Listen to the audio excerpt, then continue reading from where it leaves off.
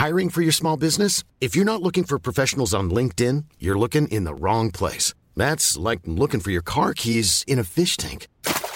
LinkedIn helps you hire professionals you can't find anywhere else, even those who aren't actively searching for a new job but might be open to the perfect role. In a given month, over 70% of LinkedIn users don't even visit other leading job sites. So start looking in the right place. With LinkedIn, you can hire professionals like a professional. Post your free job on linkedin.com/people today. Since 2013, Bombas has donated over 100 million socks, underwear, and T-shirts to those facing homelessness. If we counted those on air, this ad would last over 1,157 days. But if we counted the time it takes to make a donation possible, it would take just a few clicks. Because every time you make a purchase, Bombas donates an item to someone who needs it. Go to bombas.com/ACAST and use code ACAST for 20% off your first purchase. That's bombas.com/ACAST, code ACAST.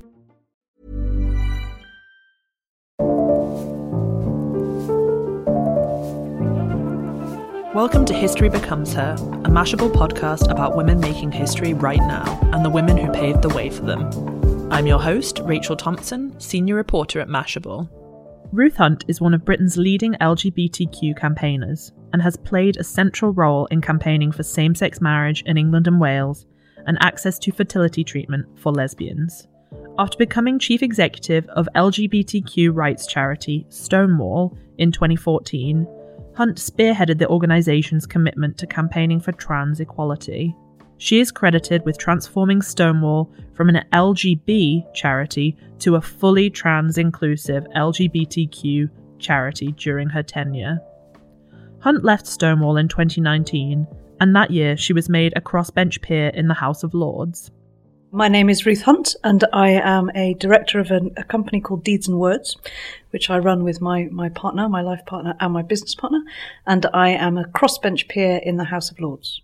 So basically we start off each episode by asking the same question, which is there a particular woman from history who's had a profound effect on your life or who's inspired you in some way?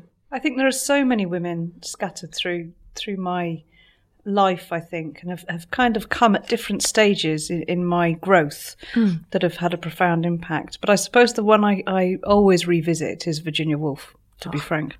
There are all those types of women in my life, but I think Virginia Woolf shows such core vulnerability in her work, also speaks such incredible truths about women and space and voices and the need for those things. And her own mental health charts a journey in her creativity that is everything from playful to profoundly existential. And I can't help but continue to be moved by that, really. I am obsessed with Virginia Woolf. I'm obsessed. I have a tattoo of one of her quotes. I know that's I where love I'm at. that. Yeah. So yeah, speaking of kind of women from history, the achievements of LGBTQ people are notably absent from recorded history. And I was wondering what your thoughts were on kind of how we can begin to address this. There's obviously a straight washing that goes on in history. And I know that throughout all my studies and things like that, any glimmers of queerness would always send a frisson up my spine and my colleagues as well. I think there are two things. The first is we've got to be really careful that we don't go back and queer up stuff that isn't quite queer. I think we can sometimes presume that people had identities that they may not have had, and kind of wish fulfillment on some of the complexities. But I do think that also it's about changing our lens a little bit on how we look at some of these stories. And even if we don't know for sure what the nature of that relationship was, describing it in the terms that have not yet been described is really important. And I think that goes for women as well. I think we can look at lots and lots of major incidents in history. And particularly I've been struck by the GCHQ celebrations of the last 100 years and how many women played a role in some of those key moments that you wouldn't have ordinarily heard about. So the people writing the stories need to be a bit more imaginative, but we also need to be careful that we don't make someone trans when they're not, and absolutely. They're just living their lives. So I think there's a bit of wish fulfillment we need to be careful about. So during your time at Stonewall, what is the achievement that you're most proud of or that felt particularly special to you personally? When I worked at Stonewall for 14 years, so started in 2005 and finished in 2019. And during that time, I was a junior member of staff when some of the most significant legal changes happened that affected lesbian and gay people. And I think that, and I use those words deliberately, lesbian and gay. And I think that some of those moments, of course, had a profound impact on society and the way they work. Same-sex marriage is hugely powerful. But of course, I think it was the introduction of civil partnerships that was actually the most groundbreaking, because that for the first time acknowledged that same-sex couples existed.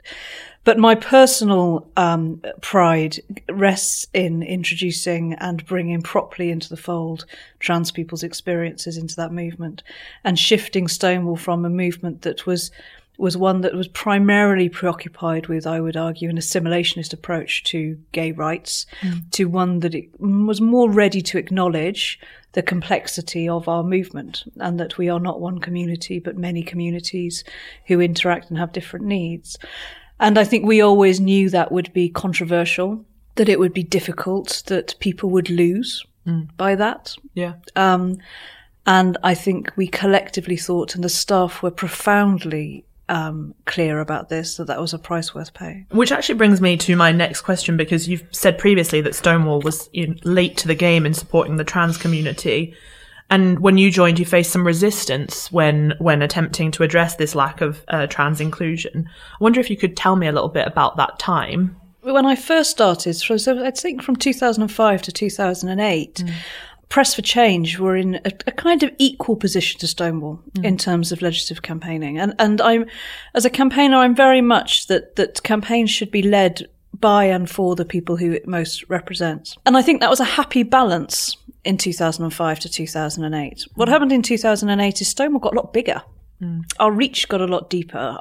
We were working with schools, we were working with employers. And I think that's the moment where we should have had a more adult conversation about trans inclusion. And I take responsibility for that. I didn't push that enough as a member of staff. And I think we comforted ourselves in the knowledge that trans people were secure and able to lobby for themselves. I think what became abundantly clear from certainly 2010 onwards, when we had a coalition government, when it was clear that there was the end of that era of left-wing majority, Labour left-leaning majority, for better or worse, I think we should have been more proactive in building alliances. I think that had we campaigned for marriage and at the same time campaigned for Gender Recognition Act reform, that would have been an easier run. So I've played my part in that. I also have a responsibility that I didn't push hard enough for that. But when I became acting CEO and was interviewing for CEO, I was absolutely clear that the question had to be asked, how were trans communities best served by Stonewall? Yeah. And that may have been through complete inclusion of trans agenda in our work, or it could have been us supporting trans communities to build their own movement. And that was the question on the table. But it had to be an explicit and active and positive move on our part. And I am immensely pleased that trans people, the vast majority of trans people, said, we want Stonewall to run with this. We don't want to just be the T at the end. We don't want you to have generic statements of LGBT when you're really talking about LNG. We want you to take our issues seriously. And we want you to create an opportunity for people who identify as trans to develop a career and a place of work, and to be advocating and lobbying on their own behalf with the expertise and security of Stonewall around them. And that's what we set out to do. And it was messy. Yeah. We made plenty of mistakes, and I've not been at Stonewall for a few months now, but I'm sure the team would continue to say we keep making mistakes. But the decision was absolutely the right one, and I'm incredibly proud of what we've done and how we're doing it. British feminism seems to be divided on the matter of trans rights, and there are, so-called gender critical feminists who object to trans women occupying women's toilets, for instance. How do you feel about this particular strand of British feminism? I think social media doesn't help anything. I think that I have had, and Stonewall staff have had, series of very good ongoing conversations, often in confidence and in private, to protect everybody, really, about how we resolve some of what we would call the tricky issues about prisons, about sport, about access to particular services. And what's interesting about those conversations is that 90% of the ground is common. So in the state of, for example, domestic violence services, those who run those domestic violence services say that they've been supporting trans women for decades, that they've never turned anyone away, that they would always find the most appropriate service for the individual, and that the politicising of their services is very distressing, particularly when the big political issue for their services is the significant cuts to their ability to run the services. In sport, the headline, the summary is often trans women attempting to get into sport. The reality is that trans women do not get an immediate right to participate in sport. The mechanism by which that is assessed is through a level of hormone levels, and that is imperfect. So there's a discussion to be had about what is the best method. In terms of prisons, I know trans men would not be safe in a men's prison. So there's always space for these conversations. The issue is that there is a significant amount of unhelpful hyperbole that often dehumanizes trans people, that I think often by accident, sometimes by design, misrepresents the factual reality of what is being proposed and what's being considered.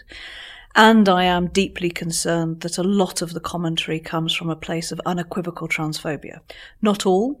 And the positions that are not based in transphobia, that are good faith conversations, I have enjoyed many of those conversations, whether it's over my dinner table or in meeting rooms.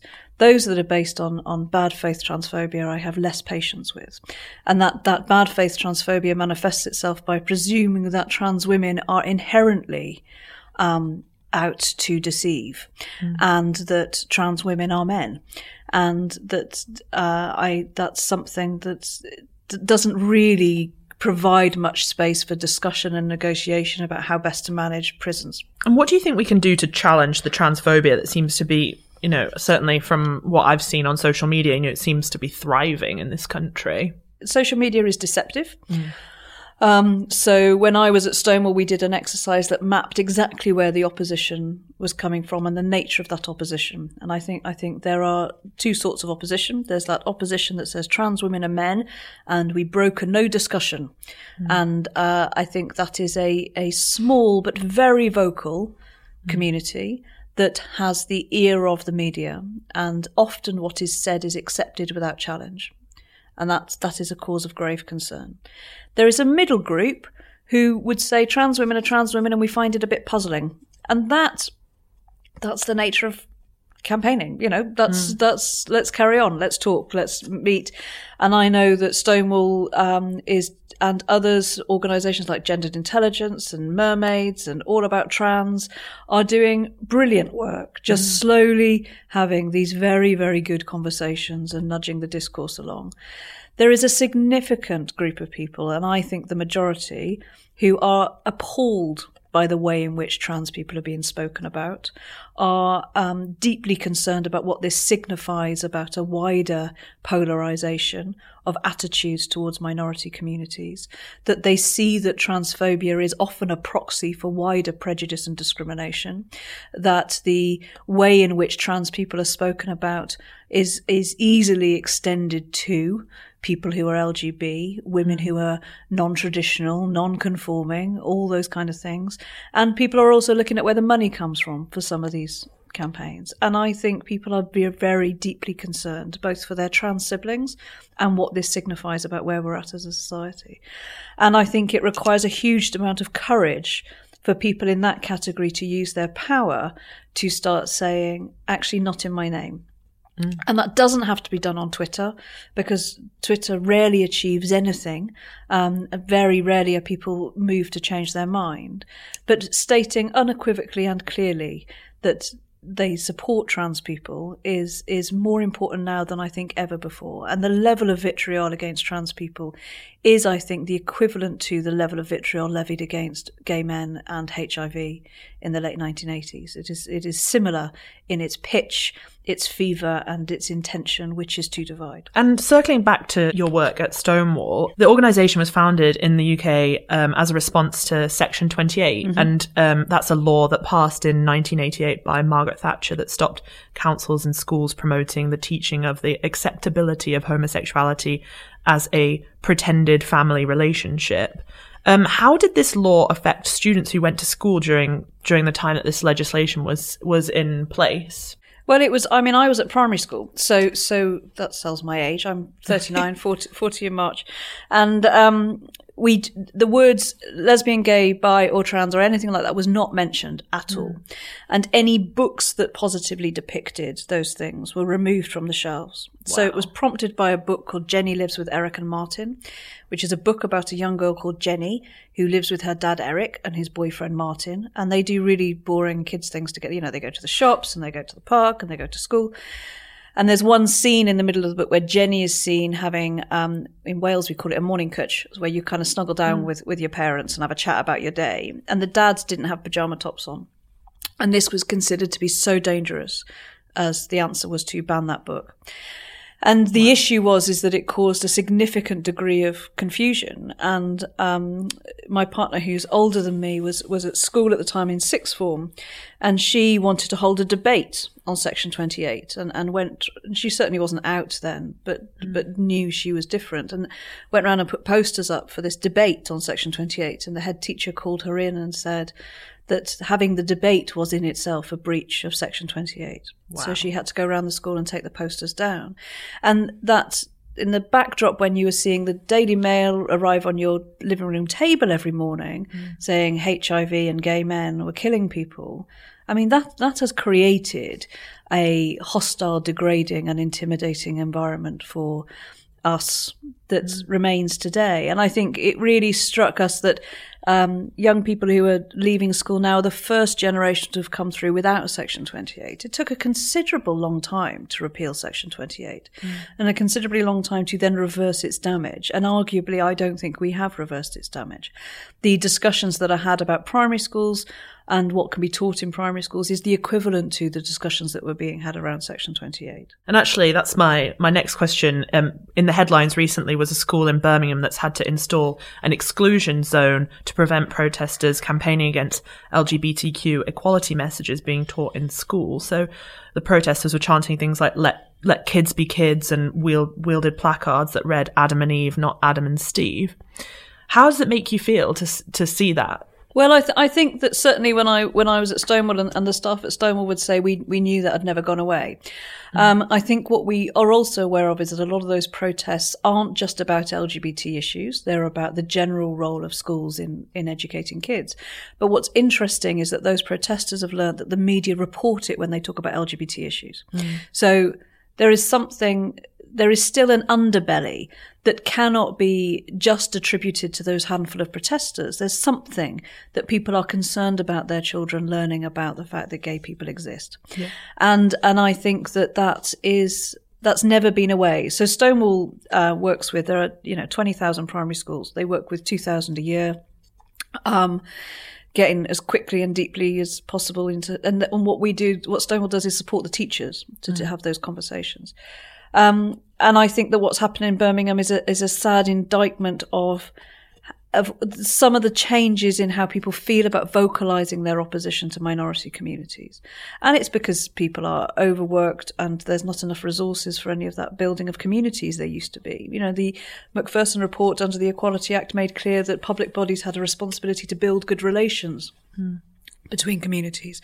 They can barely afford to keep social services on the round. Right now, the luxury of spending time building good relations between communities is not happening. And that's what would be derided as political correctness or dismissed as namby-pamby, whatever. It's what builds good relationships. And good relationships are the foundations to good society, and good society is the foundations to well-being and happiness. So these are all fundamental traits of what keeps this world ticking that are all being deprioritized. And that is incredibly dangerous. Yeah. Life is full of what ifs. Some awesome, like what if AI could fold your laundry? And some, well, less awesome. Like what if you have unexpected medical costs? United Healthcare can help get you covered with Health Protector Guard fixed indemnity insurance plans. They supplement your primary plan to help you manage out-of-pocket costs. No deductibles, no enrollment periods, and especially no more what-ifs. Visit uh1.com to find the Health Protector Guard plan for you. Ryan Reynolds here from Mint Mobile. With the price of just about everything going up during inflation, we thought we'd bring our prices down. So to help us, we brought in a reverse auctioneer, which is apparently a thing. Mint Mobile Unlimited Premium Wireless. How to get 30, 30, bit to get 30, bit to get 20, 20, 20, bit to get 20, 20, bit to get 15, 15, 15, 15, just $15 a month? Sold! Give it a try at mintmobile.com/switch. $45 up front for 3 months plus taxes and fees. Promo rate for new customers for limited time. Unlimited more than 40 gigabytes per month. Slows full terms at mintmobile.com. Hiring for your small business? If you're not looking for professionals on LinkedIn, you're looking in the wrong place. That's like looking for your car keys in a fish tank. LinkedIn helps you hire professionals you can't find anywhere else, even those who aren't actively searching for a new job but might be open to the perfect role. In a given month, over 70% of LinkedIn users don't even visit other leading job sites. So start looking in the right place. With LinkedIn, you can hire professionals like a professional. Post your free job on linkedin.com/people today. So 2 women on a bus were beaten up in a violent homophobic attack, and their names were Melania Gaymanat and Chris Hannigan, and they were subjected to homophobic abuse, and coins were thrown at them after they refused to kiss. A lot of people were shocked and said, it's 2019, how is this happening? But Hannigan later wrote an op-ed stating that, she disagreed with this sentiment. Do you think a lot of people in society aren't aware of the kind of persistent threat posed by homophobia? Absolutely. And I think that there is a degree of complacency about how far attitudes have shifted, and a kind of ease with which people say, well, it's an older generational objection and this will pass and change. That's certainly not what Stonewall sees. And it's not what I experience as a lesbian wandering around town. London is no more immune to this as Dorset is. And I think that what the 2 women explained was a real insight into the low level of persistent anxiety that exists if you are queer, if you are LGBT, because what you are constantly doing is risk assessing and assessing whether a situation is safe or not and whether that situation has changed. And there's a reason why I cycle everywhere in sometimes my 3-piece suits, my tweeds tucked into my Loke boots. It is infinitely safer to be on a bike as a dyke, frankly, and get around quickly. And I think that, my partner and I often talk, we don't even have to communicate when we're out, when we know that suddenly something doesn't feel safe, and we'll let go of each other's hands and we'll move away. I think also there has always been low-level homophobic abuse, biphobic abuse, and certainly significant transphobic abuse that is much more surface now. And I think that LGBT people are getting less patient with that. They are being less almost accepting of it. And I think that social media has served as a good for that, because you can immediately let people know on your followers list that this has happened to you. And I am really grateful that those 2 women pursued their case and they took it so seriously, because we need more of that. But it wasn't new at Stonewall. Yeah. It didn't feel new to us. It just felt that people were listening in a different way. But I also know that if it had been a trans person, it would not have received the publicity, as the op-ed stated. Yeah. That the fact that they were 2 white women who were feminine meant that they received greater outrage than they would have done if they were a person of colour, or if they were trans, or if they looked like me. And I think that's, we are in danger of perpetuating the inequalities by talking about what's good gay and bad gay, and which good gays deserve not to be beaten up, and which bad gays had it coming because they were a bit too gay, is still, I think, a common discourse. And that story in particular also raised the issue of the misogyny and homophobia experienced by the lesbian community, which can take the form of sexualized comments and abuse. And I'd love to know your thoughts on how we as a society can work to address this particular strain of homophobia and misogyny misogyny? Well, I think it is. I think it's through compulsory sex and relationship education in schools. I mean, and I think that starts in primary schools with good conversations about how boys treat girls and what good behaviour looks like and how we respect women. And that isn't about shouting at Alexa, which kids learn to do at 8 and 9 and learn how to be derogatory. And it's not helped through accessing pornographic images from a young age on unfiltered sites and learning everything about sex through that medium. I mean, it's one thing that Stonewall and the Church of England were utterly aligned on, that young people learning about sex and relationships through pornography is deeply unhealthy. And the lesbian porn is designed to demean, diminish, and to deride. And if men are only learning about lesbian identities through pornography, then that fuels the misogyny that relates to homophobia. So the answer is to start talking to men much more, talking to boys much more about respect and what sex looks like, but also talking to women about what's their own pleasure. I find it extraordinary in this day and age, and I certainly probably wouldn't say this if I was still in Stonewall, but as I now am my own woman, that we don't talk to girls about their own pleasure and what they need and what they want and what they can say yes to and what they can say no to, and how that's as much part of education as what sex isn't. You know, how we can have a healthy relationship with sex is, I think, incredibly important. And then the kind of the way in which lesbians become either a figure of derision or a fantasy will hopefully decrease. Yeah. So you're now the director of Deeds and Words. Can you tell me a bit about what your current work focuses on? So me and my partner, we run a lovely little consultancy business where we help organisations who are really struggling to achieve an optimum inclusive workplace. So they may have had some problems, they may have had specific issues, but are struggling to kind of help their workforce have good quality conversations and work in a way that enables everybody to contribute to their best of their ability. And we work with a range of different clients. We're just in the middle of some brilliant work with Liberty, the Civil Liberties organisation, helping them. And what they came to us and said is, if we are advocating to ensure that young black men aren't stopped and searched, and that's an abuse of human rights, we cannot do that as a group of white people. You know, so how are we going to, and that can't be clicked. That's something about how we work, who we work with, how we operate. And that work is quite subtle and in depth. We run a creative young leaders program for the Roundhouse, which is an arts venue up in North London. So we have some lovely clients like that, and we do quite a lot with government. So we're quite deeply involved with lots of government departments. And I think what government departments are increasingly realising is that if you do not create an environment where different perspectives can be heard, you make very poor decisions. And now I'm in the House of Lords. Tell me about that. What the hell is that like? I don't know. It's quite random. It's not what I was expecting. Yeah. So I was expecting to finish off in Stonewall and slightly kind of retreat into a different space for a while. Yeah, I feel very young. I feel very gay. I feel a little out of my depth, but I also feel like it's the most important place I can be right now. Absolutely. Yeah. Well, congratulations. Thanks very much. It's a bit scary. Thank you so much for coming on the podcast and talking to us. Thank you very much for having me. If you liked this episode of History Becomes Her, please subscribe, rate, and review.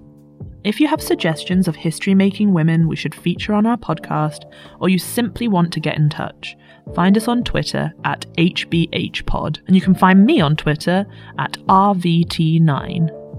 History Becomes Her is a Mashable podcast created by Rachel Thompson and Maria Demenzi. Our artwork is by Vicky Lita. Our music was produced by Christian Straker. Special thanks to Shannon Cannellan and Nikolai Nikolov. And why not check out our sister podcast, Fiction Predictions? Thank you so much for listening.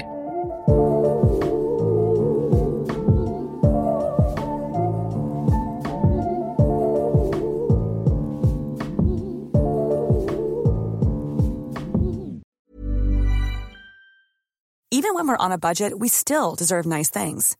Quince is a place to scoop up stunning high-end goods for 50 to 80% less than similar brands. They have buttery soft cashmere sweaters starting at $50, luxurious Italian leather bags, and so much more. Plus, Quince only works with factories that use safe, ethical, and responsible manufacturing.